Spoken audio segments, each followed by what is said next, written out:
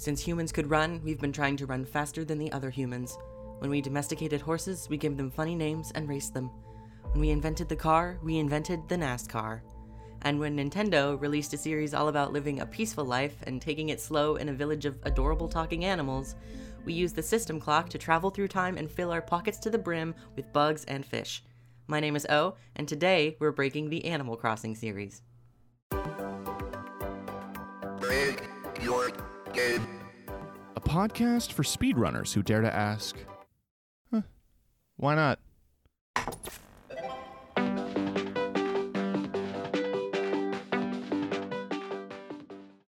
So, hello everyone, I am back, and this time I'm not getting a grade. Alright, Animal Crossing. You know it, you love it. Does it really even have an ending? Well, not really. Sometimes, speedrunning is just picking an objective and sticking a timer in the corner of your screen. This episode, I talked with Dagnel, who streams and makes videos about the Animal Crossing games. His most popular video shows how long it actually takes to get your villagers in New Horizons to fully pay off a bridge. I won't spoil it for you, but I will say it is more than a year. What made me want to talk with him for this episode, though, were his complete museum and golden tools speedruns, 61 hours and 47 hours respectively, and that is with strategic time travel. Hello. How are you doing? Doing pretty good. How about you? I'm alright. What was your first Animal Crossing game? What was your introduction to the series? That was Animal Crossing Wild World back in 2005. I actually stole my sister's copy of it, and that's what got me introduced to the series. But I've had an interest in speedrunning for a while, but mostly from a viewing perspective rather than a perspective of doing it myself. I don't know, it just kind of started when I saw that how successful like challenge formatted YouTube videos are for various games. Mm-hmm. And I decided to do that on YouTube with Animal Crossing, and well, I made a career out of it so far. So that's basically how it started. It's like that old Mythbusters quote where it's like the only difference between messing around and science is writing it down. The only difference between messing around and a speedrun is timing it. Exactly. Adding a timer in the top right, that makes it a speedrun. Exactly. You do really long runs. Your challenge runs, they go for, like over 24 hours. And how do you keep focused and motivated during those super long runs? It's hard to stay focused, and I won't say that I'm 100% focused at all times when I do it, but as far as motivation goes, I guess I'll credit that to stream and YouTube. There is something nice about having a chat there to basically keep me sane, for lack of a better term, while I do it. Because if I was doing that in my own time, off camera, with no one to talk to while I do it, I would absolutely probably never even complete it. For people who are interested in running Animal Crossing, or even, streaming it and coming up with challenges and things, do you have any advice for them? I guess I would say, if you really want to get serious about it, there are like a lot of subtle mechanics in the game. It's not about like following a route, because every island that you go to when you start up on a new island is going to be different. The circumstances are going to be different. So I guess it's mostly just like adapting to the different situations that you get. If you have a solid understanding of how the game works, you can probably get a competitive time, but also accept that you're getting into something that's very volatile as far as the chances of, for example, if you're trying to get all the bugs or all the fish, understand that you're going into a category that's basically completely RNG dependent. There is going to be times where you do everything right and you do not get rewarded for it. So if you can accept that and you have a decent understanding of how the game works, then you'll do fine. But again, it's not exactly something that's highly competitive. So if you're looking for a highly competitive speedrunning game, I don't know if I would recommend Animal Crossing. So go into it with a good mindset as well, that maybe you shouldn't take it too seriously, I guess. Are there any particular strategies or techniques that you use that you find particularly interesting for your runs? I don't know if you've watched my videos and you know what this is, but it's like the mechanic in the game where, and it's the first Animal Crossing game to do this to my knowledge, but it's like you have to catch a certain amount of fish before certain fish start to spawn. It's called Mm-hmm. total catch requirement. And basically, the rarer the fish or the bug is, the more that you have to catch. And it's kind of very easy to think that maybe in the early game you can catch this really good fish, but in reality, you need to catch a lot of basic fish before you actually get like a coelacanth to spawn, for example. I mean, that's just like a little niche mechanic. Knowing the game is only so much when it's so just RNG dependent.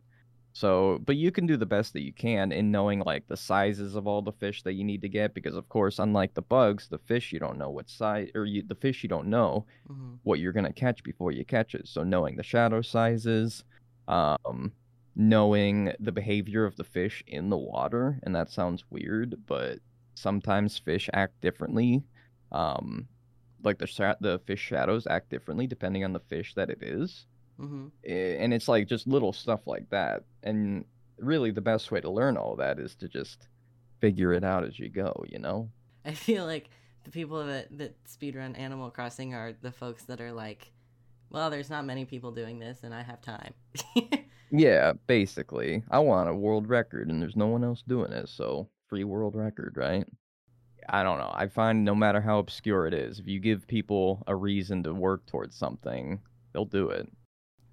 I mean, that's the thing, is that like you wouldn't think that there's much strategy to like these games like Animal Crossing, but it's like if you give people enough time and if they have the willingness to do so, they'll go kind of crazy with it. Mm-hmm. I mean, when I was super young and playing City Folk, like we had a guidebook. I think my cousin had the guidebook, and there was just a whole book full of information, of like prices of things and the seasons that certain things would spawn, and that stuff has largely been replaced by wikis, but like there is still a lot to be Yeah. said for games that have a massive amount of things you can learn. They can be studied really well. Yeah. And there are plenty of completionists out there too. Like I know that's a big hobby that some people have too, is getting their catalog as complete as possible. Yeah, and I actually keep getting requests to do the one where complete all the Nook Mile stamps in the game, and I'm like, please stop suggesting this. Do you know how long this would take? I Like, torture. Yeah, my personal file, I have all the fish and bugs and fossils, but I am not even close to getting all of those stamps. I mean, I don't know if people realize, like, how much you need to do.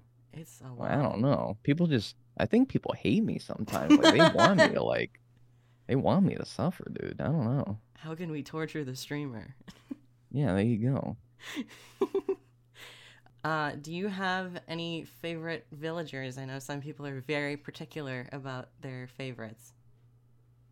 Very passionate, yeah. I like Kid Kat and Cube because going back to Wild World, those are my uh those are my boys in my Wild World town. Mm-hmm. I I mean, and I think that that's how a lot of people garner their favorite villagers is through older games. When you didn't really have a choice so much as you do in New Horizons over the control in which the villagers you have in your island. So you kind of had to make do with whoever moved in. And Kid Kat and Cube were in my Wild World town for the longest time. And I don't know, I just grew to like them more than anyone. But at the same time, I'm not going to go on passionate rants or threaten anybody for not liking them, because a lot of people in the Animal Crossing community get very passionate about that, and I don't really understand it. So just say that I like them, and then that's the extent in which I'll go. I think my favorite's probably got to be either Alfonso or Anka, Oh, because Anka has the same birthday as me, and Alfonso was in my childhood city folk town, and he was my little my little Animal Crossing boyfriend when I was like 7. we all had, you don't have to be embarrassed. We all had our Animal Crossing crushes now. We all had them. But Alfonso is the man. That's a great choice. He's a gamer, you know? A pretty common speedrunning strategy for games that have a lot of text is switching your language over to Japanese. Fewer characters to type out means the dialogue goes by just a bit faster. I know a decent amount of people my age who used Animal Crossing and other dialogue-heavy video games to learn to read, but I cannot imagine playing it in Japanese. I did try it in French once, though. I commend you, bilingual Quebecois. DrewPag, who has a handful of world records in City Folk and Wild World, got into running when the community was mostly Japanese runners. So, all my runs for the different categories are on speedruns.com/DrewPag, DRWPAG, and that's the same on Twitch, which is where I stream most of my runs. I first found out about speedrunning it, like, I guess 10 years ago or so. I saw some Animal Crossing GameCube races were happening on Speedruns Live, so that seemed kind of cool at the time, but I never really looked into it. And I kind of forgot about it until, I guess it was a little over a year ago. I think it was like November 2020. I randomly went on speedruns.com and looked at some old Animal Crossing games. And specifically at City Folk for the Wii, because I had never seen that game speedrun before, so I was kind of curious about that. And interestingly, I saw that the leaderboard was almost all Japanese runners. So I was like, oh, that's odd, but kind of cool. So I followed some of the top names on that list and some of the recent runs. And there's one guy in particular, Yorodoteo542. Shout outs to him. He streamed very often around that time. And so I followed his stream. And the main category he did was Golden Net, where he tried to catch all the bugs in the game. And watching his stream kind of blew me away. I was just so fascinated at it, seeing this, old game that I love playing casually being played in like such a different way. And so I was basically hooked on his stream. I watched pretty much all of his streams, and it quickly became my favorite stream, and it still is. But that really got me interested in trying it myself. So I watched his streams and runs for a month or two, and I finally asked in his chat for the checklist that he used for the bugs, and eventually tried it myself, and that was the start of it. The Japanese community was super supportive when I first started it. I mentioned Teo, and there's just so many other runners that helped out. Like this other guy, Lemon, provided me with an initial checklist that I mentioned for the bugs, and then like other routes as I asked for them for City Folks. That was super helpful in getting started. And then I also do Wild World runs for the DS, and another Japanese runner, Esme, helped me out a whole lot when I was first getting started there. He gave me like tips and suggestions, and he even translated a couple of his routes into English for me, so I'd have something to start with. So despite like the language barrier, the cultural barrier, they've been incredibly kind and supportive, even when I'm streaming and stuff. Just like stopping in and saying like, hey, good luck, stuff like that. But so it's been pretty cool. It's been very cool meeting some new people online. It wouldn't be Break Your Game without some game breaking, right? Well, Wild World has you covered with its letterhead glitch. Basically, in Wild World, there's a way to like overflow the letter memory to get into your inventory, and basically you can put whatever item you want in your inventory. So that makes some of the runs really interesting using that letterhead glitch. For example, in Golden Net, you still have to catch all the bugs yourself, but within 10 minutes, you can have a net, a golden axe, a golden shovel, a hybrid flower, coconut, spoiled turnips in your inventory. So that makes a lot of that setup a lot easier. But other categories use the letterhead glitch, so it really opens things up and allows you to do a lot of different unique things that you would definitely never see in a normal playthrough. Well, you've made it through the Crossing of the Animals. It was a blast talking with these guys, especially as someone who played a lot of Animal Crossing both as a kid and today. This is your reminder to talk to your villagers and have a nice warm coffee with Brewster. Thank you to Spirit Live, who graciously picked up this show and gave me actual deadlines, and to Dagnel, DrewPags, and Inconsistent for letting me interview them.